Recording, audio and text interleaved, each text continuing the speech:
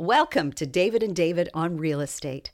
Join us as we explore the ins and outs of the real estate market. Good morning and welcome to the David and David on Real Estate podcast. We are today on episode number 93, and we bring to you a very topical issue today, one that a lot of professionals are talking about, and it's the new TRESA legislation that is coming down the pipeline and replacing the current legislation.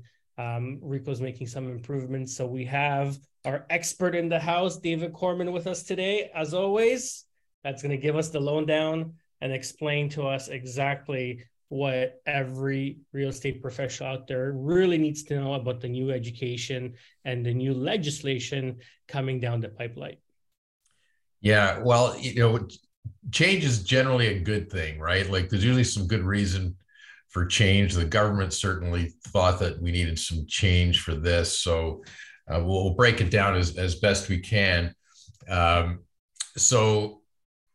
I've recently, done a couple of these, this topic on a couple webinars that I've done, and we looked into it. And the first thing I can tell everybody is like, it's not all fully in force yet. So what happened here is there was an act called the Real Estate and Business Brokers Act, which we call REBA, and that's the legislation that governs your profession, not my profession, but it's what governs the real estate salespeople, the brokerages, etc. So those are registrants under that act.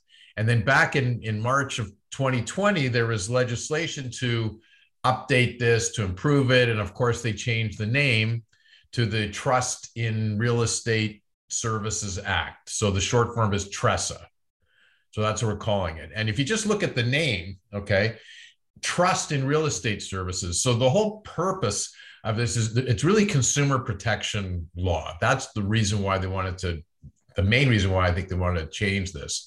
It's consumer protection. How do we protect the consumers in a real estate transaction from any shenanigans that might be going on by a real estate agent, by a brokerage, things like that. So you got to keep in mind that's where they're sort of coming from by doing this. So like they put out in their website and their in anything you can read that there is that the changes will strengthen consumer protection and raise consumer confidence in the real estate sector. Okay, like as if there was a lack of confidence and and stuff going on.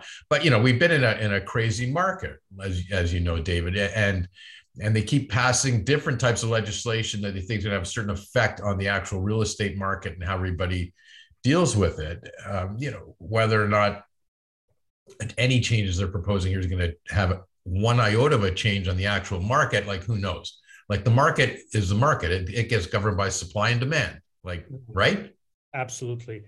So David, when you read the new TRESA Act, do you see anything in there right away that, bigger penalties for realtors, bigger penalties for brokerages, disciplinary action? Like let's kind of dive in, and I don't want to take away from your presentation, but let's dive in and kind of explore some of those topics and what are some of those differences?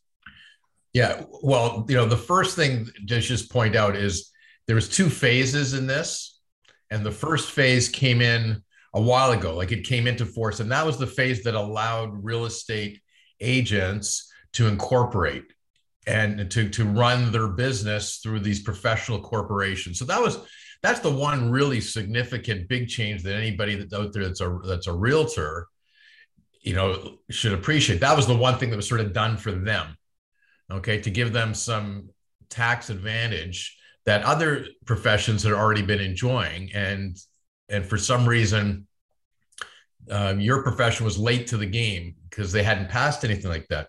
So that's now available. And as you know, I know many of the agents in your office have taken advantage of it. It's not something for absolutely everybody. No, it's not. Yeah. But it's something for everybody to think about doing and consider whether it's good for them, and speak to your tax accountant and determine whether or not you can take advantage of it. Because if you can, do it. Like it's a great opportunity. So that was sort of phase one that came in, I think, October 2020. Okay, so that's already been in place for a while. So that was huge. I think, from anybody out there that's a real estate. So if you haven't looked into that before, speak to your tax accountant, figure out whether it's good for you. And, my end, we certainly do these, we do it on the direction of the tax accountant, set it up properly, do the legal end of it. But the decision is really going to be done with your tax accountant advisor. Yeah. Okay. Most considering, just very quickly, it's all about how much money you keep at the end of the year. If you're running your real estate practice in a way that there's money left over and you're leaving money in your bank account, then consider incorporating, because that money gets taxed at 10% versus your personal income. Now, there could be a double taxation rule going on. So if you're pulling a lot of that money out to pay for your lifestyle, and there isn't a lot of money left at the end of the day, then there's a double taxation implication that you have to worry about. So very important that you get proper tax advice before you consider incorporating or not. But, for those realtors that have been earning a lot of money and keeping a lot of money on the side to reinvest, to do other things with, incorporation has been a life-saving tax planning strategy. So it's great to see it actually in our profession. That's certainly been a welcome addition. Yeah, no, I agree. That's really big, and for anybody that's an agent, at some point it might be right for you. It might not be right for you today, but maybe a year from now or 2 years from now, it might be right for you to do. You get the tax advice. You figure out if it's advantageous to you and your lifestyle and your overall tax situation. Because why not take advantage of anything that legally allows you to keep more money in your pocket and not give it to the government in pure taxes? Because, each one of you out there is an individual business. You're right. And you weren't allowed to do certain things before. And now so that's a big change. And that came in, and that was phase one, and that got introduced. So that's great. It's been around for, since 2020, October 2020. So that's great. The second phase, which is more the consumer protection aspect of it that we're going to really talk about now, was supposed to come into effect April 1st of this year.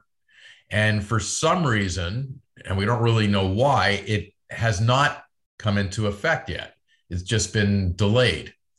And I know you and I were talking about it on the phone the other day, and we said, let's save it for the podcast. Because we're just speculating as to why it hasn't come into effect. And I just think sometimes when this happens, there's a delay, is because usually there's a lot of different parties lobbying the government to do something about it. It's something they don't like about it. Different interest groups have something in this act and the legislation that they don't like. So they're trying to get them to amend it or tweak it or get rid of some of it. And so maybe they're just going through that process still. Maybe they've had some, feedback, and they're just not ready to go ahead. Yeah, I think the Liberal government actually campaigned on this issue, right? And campaigned on the issue of trying to get housing more affordable and trying to get more transparency in the process, right? And David, when I certainly read the TRESA Act, it kind of, it gives sellers the ability to disclose the offer price to other competing offers. So, this whole idea of open bidding is being kind of put on the table, which some people would argue would offer more transparency in the whole offer process.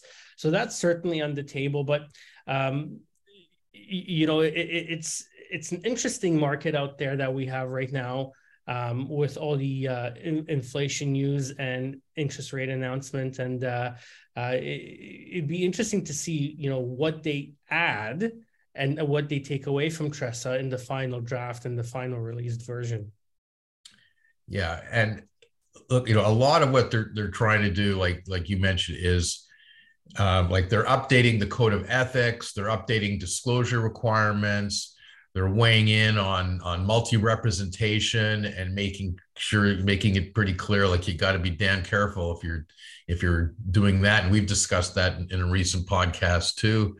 Why take the risk? Like, it's almost like it's becoming more and more difficult to do. And as soon as something goes sideways, just by virtue of the fact that you're on both ends of a deal, puts you in the firing line, right? Mm-hmm. So no matter what the issue is between buyer and seller, it might really be an issue between them, but because you're on both ends of it, and trying to do both, then it just puts you in the firing line. If it can't be resolved, everybody's just going to blame you, even though it might be the seller's fault, it might be the buyer. It doesn't matter. They say, oh, I didn't get the proper advice, proper representation.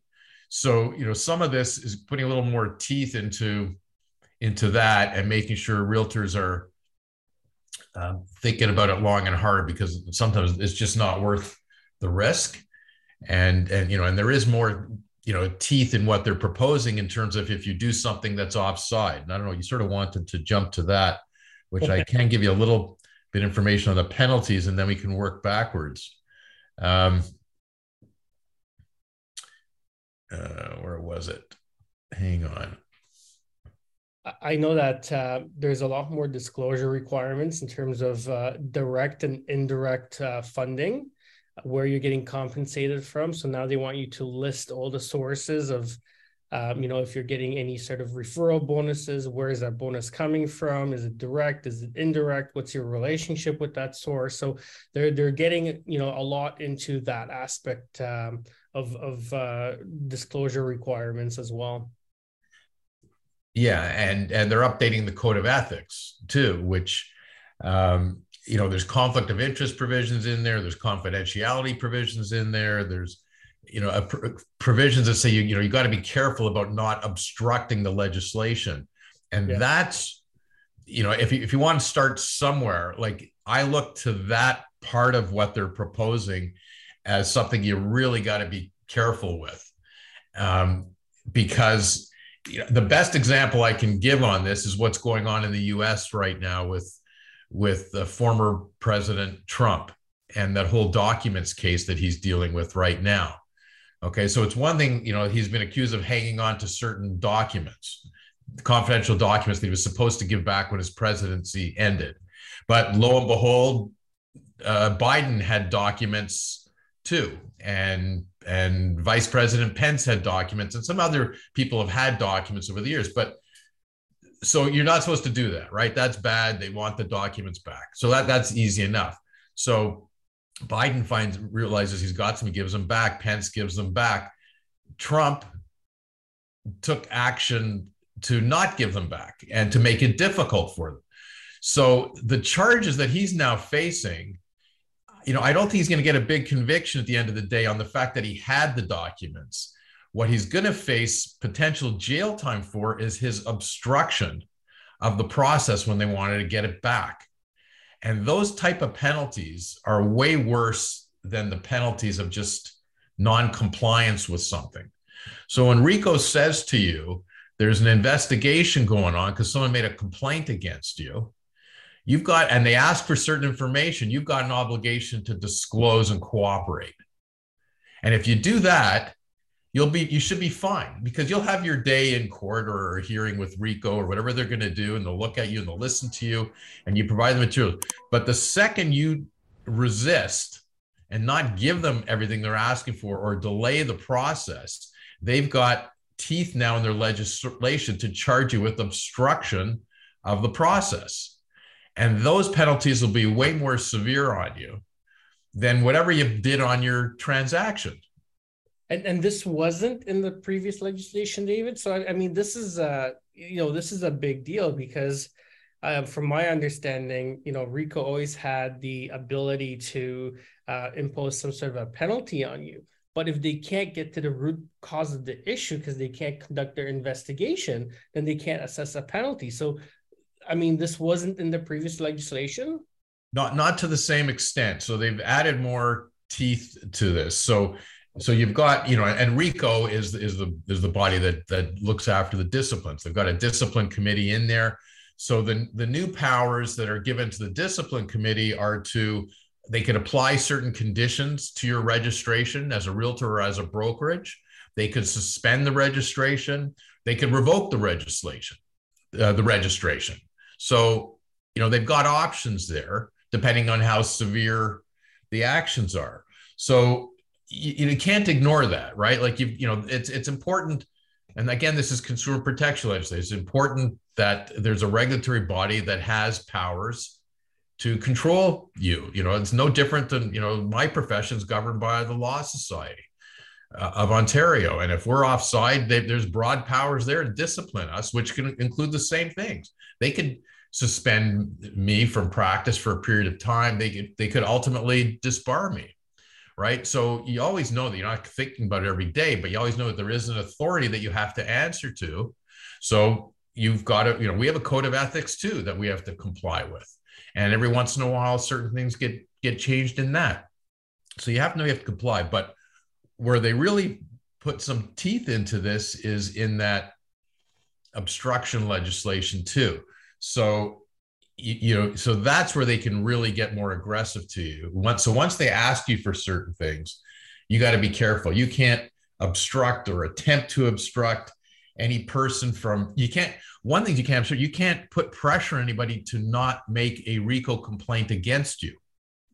Okay. So you got an issue on a transaction and they're saying, hey, you know what, I'm going to, not only am I going after the seller, but I don't like the way you've dealt with me. I don't think you were acting in my interest, blah, blah, blah. I'm going to make a complaint to RICO.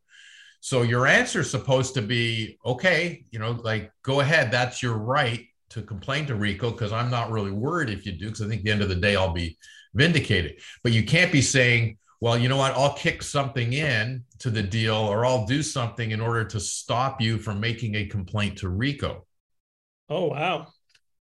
Because that would be considered an attempt to obstruct RICO from receiving information and dealing with it. Like the process is they want people to be able to complain. They don't want, if they have to, and RICO's there to protect the agents and the brokerages as well. It's not like just they're accepting a complaint because they want to come after you. They're going to accept the complaint because they want to show the public that there is a process. And then part of that process is you're going to have opportunity to defend yourself and to state your case. But they're putting more teeth into this, that like you can't obstruct or attempt to obstruct someone from going to RICO to have their say. It seems that they're taking this whole idea of consumer protection to a whole new level, and really, giving a forum for people to really be able to voice their opinions and complaints and create that due process. Yeah. The one they specifically put in here, David, I'm going to read this to you. Sure. Registrants must not induce or attempt to induce anyone to withdraw a complaint made to RICO about the registrant. Okay. Cool. So that's pretty clear language, right? And I know it's our natural, I know someone wanted to, said, I'm going to make a complaint to you to the Law Society. Fortunately, it never happens. But if they said that, my instinct would be, no, if we can resolve this, how come, why bother doing that? I don't want to go through that process. Is there a way that we can work this out? Right. That's sort of your natural instinct to want to do. But now this legislation is saying, no, don't do that. Wow. So because what would happen if a client called and said, hey, you did this and it resulted in a $2,000 cost or incurred cost to me. I'm going to complain to RICO. And you say, well, no, I'm going to go ahead and fix that. Here's $2,000 of my commission. I'm going to rectify the issue. And then the person says, okay, I'm not going to file the claim then. So according to this new legislation, you've done something incorrectly. Meanwhile, you rectified the problem. Right. You made the customer happy. You stepped up to the plate and you solved an issue. And now this legislation is discouraging that from happening. So, when you kind of look at the face value, I understand why it's there, because RICO wants to hear all these negative things, right? Right. But now you've actually, discouraged realtors from solving that issue in the first place. Now the realtor is going to say, okay, complain to RICO, see what RICO says. I don't think I was really at fault, and I'm not really going to have any incentive here to make this a positive experience for you because you've decided to go down this path. So now RICO has created a situation where they're discouraging that positive customer experiencing from happening by a realtor stepping up and just solving the issue on the spot.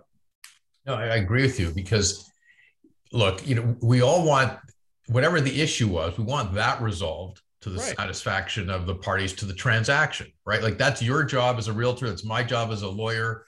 It's not to act in our self-interest. It's to act and get the transaction closed and make them all happy. So like you said in your example, like you've now stepped up, even if you coughed money out of your pocket, the $2,000 in dispute, even though maybe it wasn't really your fault, but you say, you know what, to make this deal happen, I'm prepared to kick in something. And so, so you get what you're entitled to, and let's get the deal closed. And that should be the end of the story. But under TRESA now, it's no, that we don't want the story to end like that, because if there's a legit allegation that a realtor did something wrong in the process, RICO wants to know about it. Even if it comes to them, they say, okay, the issue's never resolved, but RICO wants it on file that there was a problem. And part of it might just be because they want to have a history of you. They say, oh, this is, Gorski's third time in front of us, or a third complaint or something. Like maybe they just want to build up to find out who it is that people are complaining against, because at some point in time, even though it's, complain against him, it got resolved. Okay. A few months later, there's another complaint against him, it got resolved. At some point, they may still want to step in and look at what you're doing and see if you should be subject to any disciplinary actions. David, I don't know about you, but anybody that does something wrong that ends up costing them money, that's probably the best way of learning the lesson, making sure it doesn't get repeated again. Like if, for example, realtors list a condo where the hot water heater was rented, and they wrote that it's owned, and then the new buyer buys the condo and, hey, my hot water heater is rented, it's not owned. The realtor ends up paying out of their own pocket to buy out the hot water heater. Let me tell you, they're not going to make that mistake again. They're not going to make it again. Right. It was a lesson learned the hard way. Right. So, sometimes these things just kind of work themselves out by there being a complaint process in the first place. When you start circumventing that complaint process and forcing people to go down the path that, creates a different situation and impedes the customer experience, where the realtor has no incentive to step in there and solve that issue right away, I think that's a dangerous way of moving forward. And I mean, at the end of the day, RICO can come back and says, hey, you know what, you made a mistake, pay for that hot water heater. And at the end of the day, maybe the customer is going to be in the same position. But, these RICO complaints take months and months and months. And now with more of them being encouraged to be made, and that process, resulting probably in more complaints being made, I think that process is going to get pushed even further out, which is going to, again, just delay the whole issue and add to the negativity of the consumer experience. So, I mean, that's one of those things that I would encourage RICO to maybe take a second look at. I understand why they're doing it, but I just don't know if it's going to play out in reality the way that they envision it. Well, maybe that's one of the reasons why this hasn't come in yet, because you look at this as an owner broker and as a realtor yourself, and you're going like this in practical terms, it doesn't really work really well. This doesn't make sense. We want people to resolve the issue. We want the agents to jump in and help resolve the issue between a buyer and a seller, right? And nobody likes finger pointing whose fault it is and blah blah blah. But we want the realtors to stay engaged in the process and try and get it resolved. And this is sort of encouraging people to say, oh, as soon as there's an issue, I can't, there's no reason for me to kick in or try and get this resolved because it's got to go to RICO anyway. So I might as well wait and see what they say and just go defend myself. But in the meantime, the deal's not closing, right? That sort of doesn't make sense, right? But I think you could still, in those type of factors, you could still kick in, you could still try and get the issue resolved. But part of that negotiation can't be, well, if I kick in $2,000, okay, now seller's happy, buyer's happy, we get the deal closed, and everybody please agree that you will then not bring a complaint to RICO. Right. That's the part that you can't do anymore, right? Which is what you really want to do as a realtor, but you can't say that anymore. So you resolve the issue, hope everybody's happy, and because everybody's happy, they just decide not to go to RICO. But you can't say as a condition of me resolving this, everybody agrees that they'll withdraw any complaints that they might have to RICO. Right. Makes sense. Interesting. Right. Very interesting. Yeah. That's one that certainly caused some debate among us. So, and that's what we're here for. That's why we're doing this podcast, and that's why we're bringing some of these things to your attention. Is that you're aware of what's coming down the pipeline, how it can potentially affect how we're going to transact, and what the landscape of our industry looks like. And Dave, I think this is why it's so important for realtors to become a little bit more involved, right? To voice their opinion, to know what's coming down the pipeline, because one rule like this has the potential to really change the landscape of how the consumers interact with realtors, right? Because now the consumer is also not really incentivized to talk directly to the realtor once there's an issue. They're just more incentivized to, hey, I'm going to file this complaint because this is the process, right? Right. And we know that open communication and open dialogue is a very important step to resolving the issue. And this kind of discourages that. So, I mean, I agree that, in the perfect scenario, the realtor should still step up to the plate, fix the issue, make it a positive consumer experience, and then, wait out the process and then go in front of RICO and see what RICO has to say about the issue. And, if things go well, then RICO should be satisfied with the resolution that both parties agreed to. But, it's important for realtors to know what's being proposed and how these proposals might change the landscape of what our business and what our industry looks like. I think that's really important. Yeah. And look, when things go bad on a transaction, unfortunately, a lot of times it's not really black and white, right, as to whose fault it is or who did what. A lot of times it's really gray. A lot of times it's, several parties may have contributed to the problem, even if it's on a hot water tank. What did the seller tell the agent? What was disclosed? Did they not give full information, or did they just make a mistake? But as you and I know from doing this as long as we have, when something goes off, everybody's looking to blame somebody else. There's a lot of finger pointing, and so now you just have to know that you got to be careful. Like still, I think your obligation, and they're updating the code of ethics, and your code of ethics is saying, your responsibility is to your client. It's not to yourself first. Like, you can't be looking at your interests first. You have an obligation to your client. So your instinct is to get the deal done. Like, that's always been my focus in Trem. Something's off the rail. What can we do to get the deal done? Forget about finger pointing and blame. How do we get this fixed so we can get the deal done? Because that's in the best interest of the buyer and the seller, right? To get it done. But you just have to be careful in how you're dealing with that. And I still think you have to do it, but you just have to be careful to say, like, part of why I'm doing this is to avoid you complaining against me to my regulatory authority, right?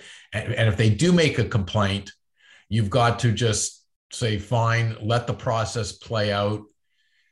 And if you're requested any information or disclosure from RICO, you got to give it to them, because, like I mentioned before, the obstruction part of it is going to be way worse to you than whether you properly, referred to the water heater as a rental or not a rental in the transaction. Like, we all can make certain mistakes, and those mistakes can be fixed.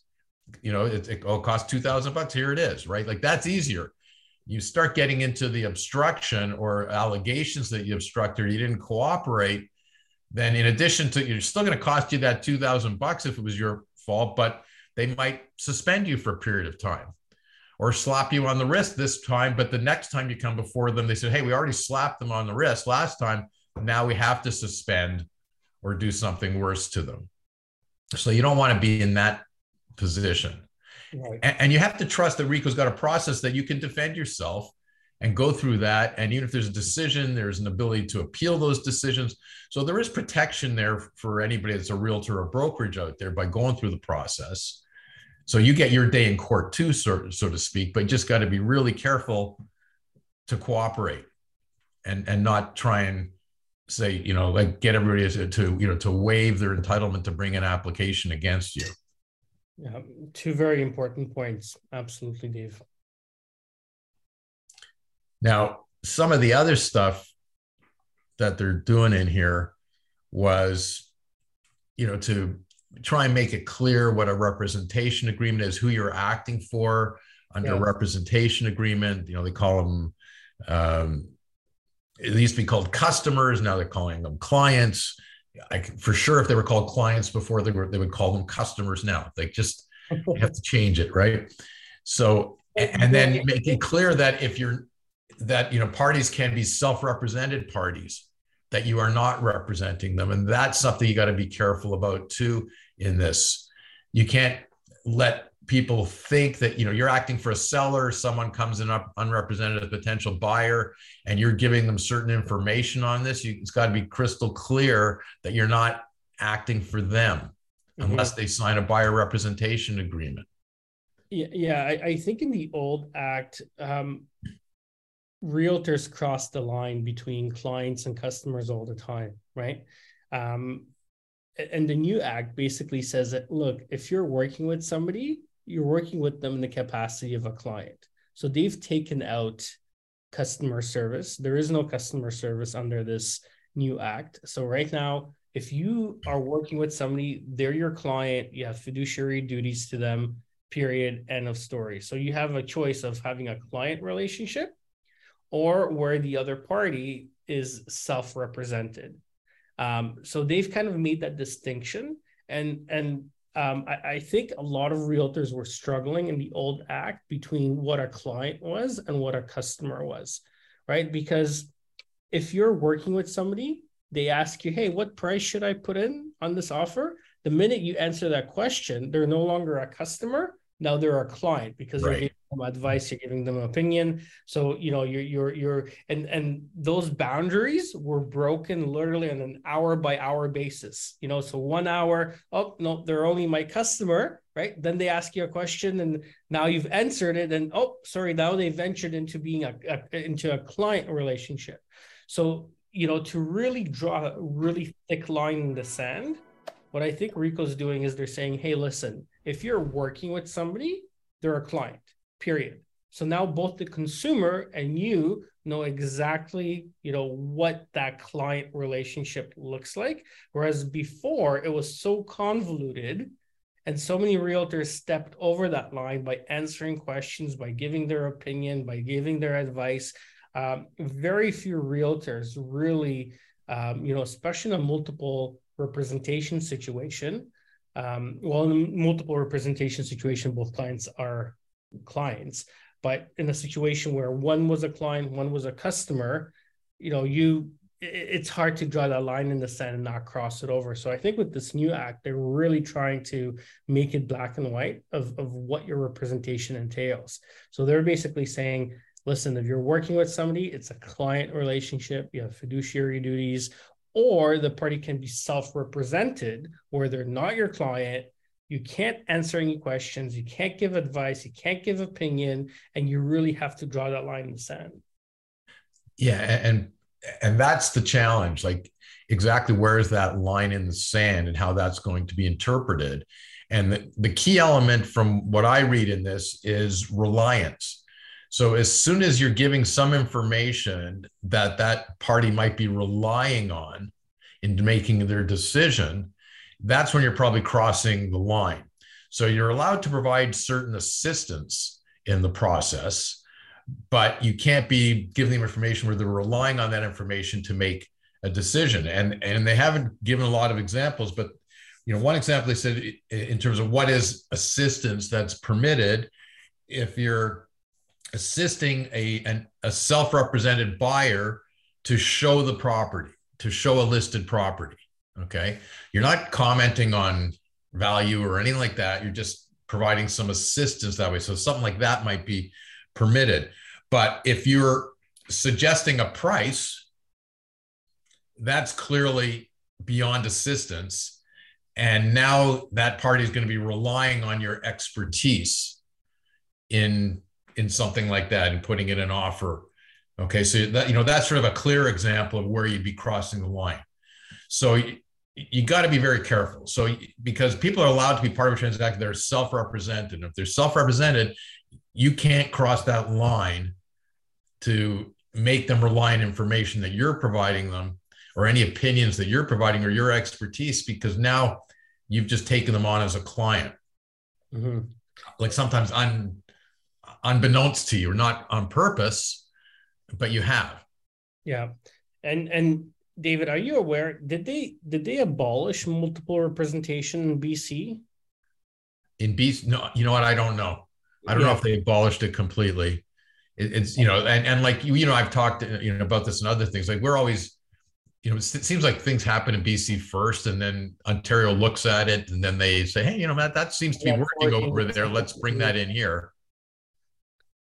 Yeah, but all I was going to say is that, we're pretty fortunate to still have the ability to represent unrepresented people in the transaction, because at one point there was talk about not allowing any multiple representation. And, I believe, OREA really lobbied against this, and they basically said that by eliminating multiple representation, you're actually taking choice away from the consumer. And that choice being to go to the listing agent, have them represent them, right? So it was, nobody really thinks about the consumer as realtors. We tend to kind of, look at the industry a little bit differently.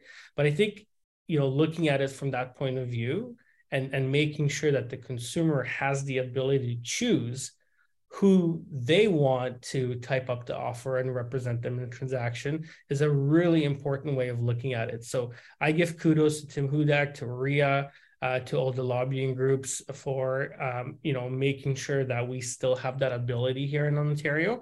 And I think it's an important consideration. And I know, David, all the pitfalls that come with it, but I think when you look at it from the consumer choice point of view, it's absolutely the right decision.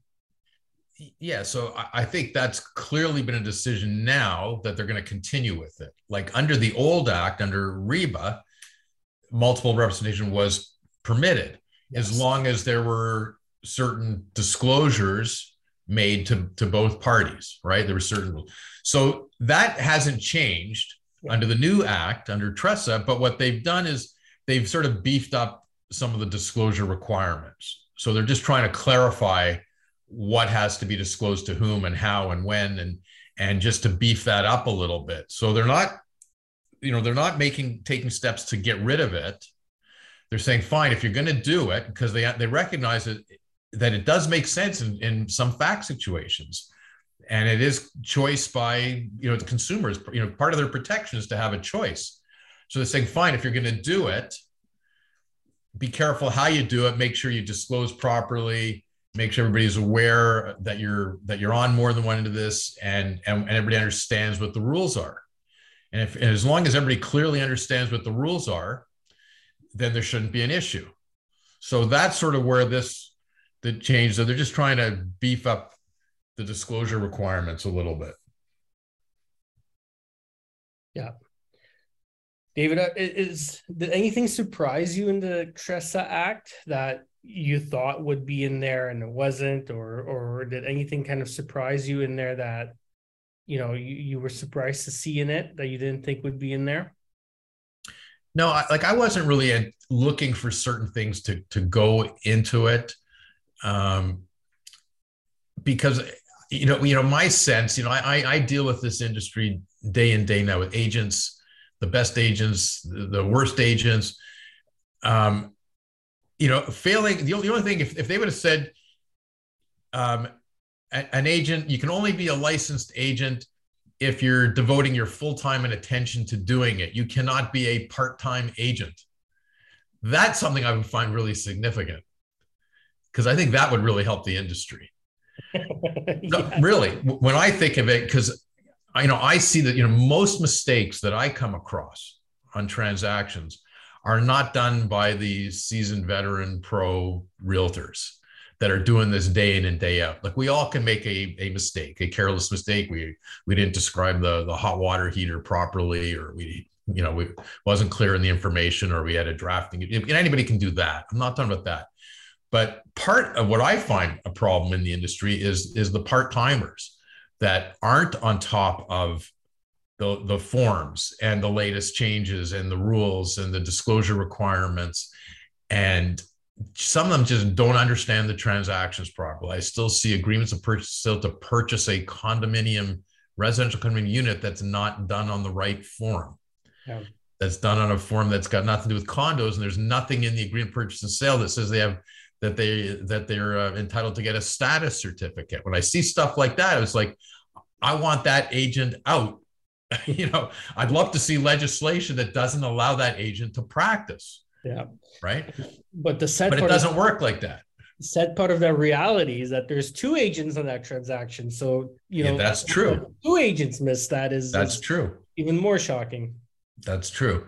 Right. So, and I never saw anything that was going to, propose that, you've got to be, so what they do it is a different way. It's, if you're not being a proper agent and you're making those type of monumental mistakes because you're not doing this full time and you're not paying attention, you're going to run into a problem in a file and you're going to come before RICO because someone's going to make a complaint, and you can't try and head them off from making a complaint, and those complaints will come in, and then they have the opportunity to discipline those part-timers, right? And those realtors that aren't taking their profession seriously enough by making an attempt to do it. Like, if you make a mistake in a file and you go before RICO and they say, oh, you've done 1,000 transactions in your career and you've never made those kind of mistakes and you always do it, and this is just a one-off type of thing, they're not going to hammer you. They're going to make sure you understand what you did wrong, you tried to fix it, or you did fix it, and they're going to look at your history, and then off you go, right? So there is more teeth, which I think is good for them to go after agents that are really doing a sloppy job, and they don't care. They're just, they're chasing the commission instead of trying to act in the best interest of their client. So, so there is enough teeth in this to go after to discipline those that are really repeat offenders. And, I think anybody that's very professional about their craft as a realtor has nothing to really worry about. No, I agree. And I completely agree with you about the part-timers, David. I mean, our industry is full of part-timers. And I think as the market shifts and it becomes a little bit more expensive to maintain your license, I think we're going to see that change. But we need more education. We need more training, and we need to make sure that if we do allow part-timers in this industry, that they're, represented and managed and under the direct supervision of someone that can really make sure that they're not making these type of errors. Yeah, and look, it's no different than in my profession. We have part-timers too, in terms of how I would define them as part-timers. Like, we have some people who are general practitioners still, that they're in court, they're doing litigation, they're doing family law, they're doing anything that'll come to them. And as part of them, they're doing a few real estate transactions. I hate getting those people on the other side of my transactions, because at one point in time, we could be general practitioners in Ontario. That ship has sailed. It's really, really hard to be a general practitioner. You can't do a good job as a litigator. You can't do a good job as a family lawyer. You can't do a good job as a real estate lawyer if you're trying to do all of it. There's just too much going on in each of those respective disciplines. So I find it very problematic on transactions when I'm dealing with a lawyer trying to close a deal and he's in court and I can't get him. And then when I do get him, we have an issue on a file and he's never experienced it because he's doing, 2 or 3 real estate closings a month, as opposed to, my office is doing a couple hundred real estate closings every month. So, and we have a collective experience. I'm not involved in every single transaction, but I do know every single transaction that goes off the rails. When an issue comes up, we share that information. We all gain by the experience of those situations and discuss it and know how to handle it. If you're doing 2 or 3 transactions a month and most of them are going smooth, you don't know what to do when something goes sideways. So, like, part-timers don't help any industry, I don't think. Yeah, I completely agree.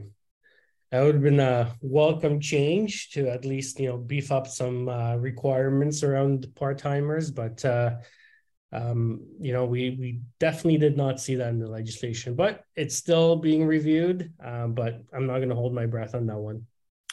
No, but there's other ways they can get to it, because if complaints are happening against those people, and in some ways this legislation is encouraging the consumers to make those complaints and telling you, if a complaint is threat, you can't do anything to try and stop that process. So I think at the end of the day, I think they're hoping they will get more complaints and they can take action against those repeat offenders and those parties that aren't, dealing with it properly. And they'll either, suspend them or discipline them enough to the point that they're going to get their act together, or they're going to get them out of the profession altogether, because the decision will be made that they could revoke their license, or it might just be the realtor themselves that says, this isn't worth it for me on a part-time basis. I'm going to keep getting myself in trouble. I'm going to go do something else. Right. Right. So, David, is there a process for realtors to be able to comment or share their opinion or get involved in the process? Yeah, I haven't really looked, if there's something like right on the RICO site that allows you to comment or weigh in or something like that. I know that some, just do it through, contacting their broker, and their broker is, I don't know if you're getting it and then you go to, you're part of Sutton Summit, and sometimes you voice it to Sutton Summit, and sometimes it's it's the head office that weighs in and lobbies. But OREA has processes available on their website that you might be able to weigh in on. You can look at the RICO website. I haven't really checked it out myself to see if there's a way to directly do it, but it's certainly worth doing. It's worth having the conversations. Yeah.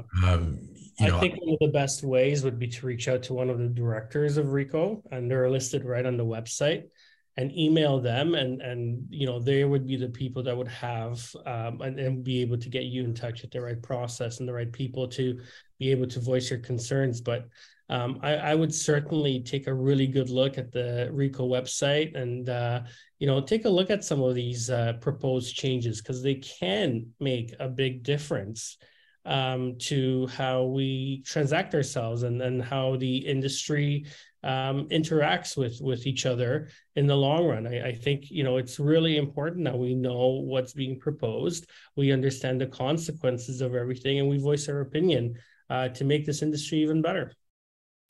Yeah. And at the end of the day, like, some of this makes sense, okay? Because consumer protection legislation, it's to try and make the public have confidence in your profession. Okay, that anybody who's acting as a realtor, or if you're acting as a broker or brokerage, that there's professionalism involved, and that you have a code of ethics, and that you have a discipline against you if needed, and there is a process, and all that's to create more confidence in the market. So when they're hiring a realtor, they're hiring someone who's a trained professional, that's subject to a code of ethics, that's subject to certain rules, that's going to comply with it, so they don't have fear of, are they acting in my interest, or are they acting in somebody else's interests? Okay, because they should have confidence they're acting in their interest. And if there is anybody else that they're also acting for, then that has to be fully disclosed and discussed and agreed upon by everybody. So, like, all that's sort of a good thing. Anything that makes you a better professional is a good thing. If you really think about it, right? You just have to be careful that you understand the change, the nuances, and what you have to do. And I think most of it won't be that difficult for anybody to do. It's, some of it is sort of common sense and disclose, and we'll see. But obviously they're getting some pushback on some of this, and I think that's why there's a delay in implementing it, because they got to be tweaking some of it. So, those that are contacting RICO or contacting the directors or doing something, they're probably having some effect, because, there's got to be a reason for the delay. Otherwise, it was a year and a half after phase one, and they didn't come out with, they had a year and a half to play with it. And then they said, okay, we need more time. Yeah, no, absolutely. And listen, I mean, I think this is important, and it's important that you voice your opinion, and that you pay attention to this stuff for sure. Yeah. And we'll David. address this again at some point down the road when it does get implemented, and we'll see what of any of this got tweaked or changed, if there's anything significant that happened. So at some point we'll look at this again, down the road. Yeah, and David, your office does webinars for brokerages on this topic as well. So any brokerage that's listening, contact David Corman's office. They do an excellent presentation to the agents on this as well. And David, you can certainly make yourself available for those. Yeah, thank you. Yeah, I've done a few, like for your brokerage. We did one a couple weeks ago. I've done a few others, and there's other lawyers in my office that have been doing some as well. So it's a bit of a moving target right now, but we can only talk about what's being proposed and what's in the legislation. Then we'll see if that gets tweaked down the road. But we just have to be aware that there are some changes coming, and and how that's going to affect everybody. So, and I think, look, like this is coming off, like how many years now have we had a market where there's been a lot of multi-offer transactions, and that sort of fuels some of this, because when there's more than one offer coming in, what can an agent say? What can they disclose about price or about other offers that are coming in? Like what should they be disclosing or what shouldn't they be disclosing? And there's different opinions on that, right? Like I know, like from your opinion, like should the price be disclosed? I got an offer that's a higher, you say I just got a higher offer, or do you have to say I got an offer that's $10,000 higher? Like what's better?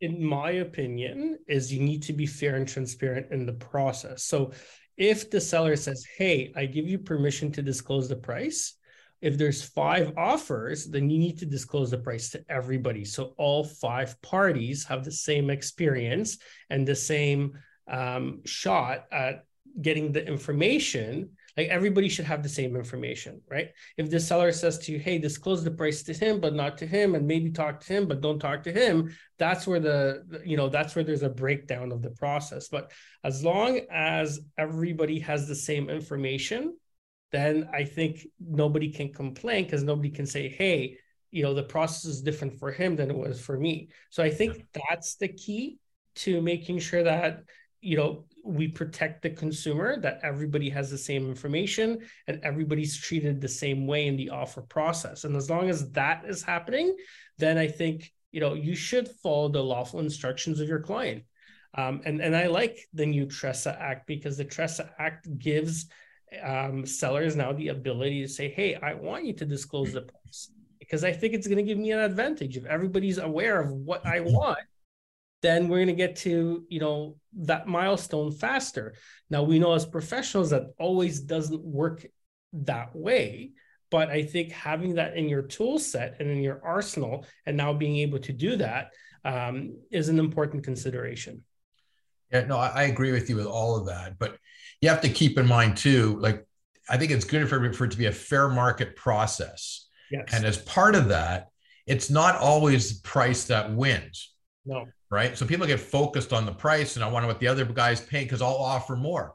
Well, the reality is you could offer more and beat the price, but you still might not be successful, because if the agent is doing their job properly, they're also trying to qualify the buyer, like who's got the best ability to close, who's got the best ability to waive the conditions, whatever conditions there might be, and who's really got to find who do I want to deal with. Right. Because I trust this other agent, this other person I think is a part-timer, doesn't know what they're doing. I can see all the mistakes they've made in their offer. Even though the price is best, I think we're taking a risk by accepting that offer. We might have to give up a little bit on price and go with a better offer that's a cleaner, with a professional agent bringing it to us that has probably done their homework and qualified their buyer. And your advice to your son might be, no, let's take offer B, lesser price. It's a better offer. You're going to close. You're getting a fair market price. Let's do that. Right? Yeah, David, I just went through a personal transaction. So I'll save this story for next time, but remind me how we went with an offer that's $25,000 less, but it was the right decision. So, and no regrets. But That's a I'll remind me next podcast. I'll tell you the whole scenario through exactly what happened, because it was just solely based on the ability of the buyer to close and their financial strength. But we'll get into it next podcast. I'll explain the whole situation, exactly what happened, and I'll tell you guys why I made the decision of accepting an offer that's $25,000 less. And you know what I call that? I call that being a professional. Like, that's doing your job properly. It's not price that should win out all the time. We've talked about this before. There's a number of factors, and you're not doing a service to your client if you're just focused on price, especially in a multi-offer market. Yeah, and in a rising rate environment too. Like, everybody needs to be aware that on July 12th, they're gonna, the Bank of Canada is gonna convene and make yet another interest rate announcement, right? So, and we don't know what the outcome of that announcement is going to be. And yes, if people are pre-approved today, then they're locked in. But, this will change how and what people can afford and what their carrying costs are, and it will have an impact on their ability to close if the closing date will be after that date. So, and the consumer confidence is huge too. Like, what if that buyer turns around and says, I'm renting right now. I'm just going to walk away from my deposit, continue renting. Let them come after me, right? And as a professional, you don't want to put yourself or your clients in that situation. But we'll get into all the details. I'll share with you guys exactly what happened, and I'll tell you guys the whole scenario on podcast number 94. Stay tuned. Great to have a teaser for the next podcast. So I'm looking forward to it myself. All right, David. Well, listen, thanks so much for your time. Thanks for explaining everything to us, and looking forward to the next podcast as always. Yeah, always great to be with you, David. Thank you. Have a great week, everybody.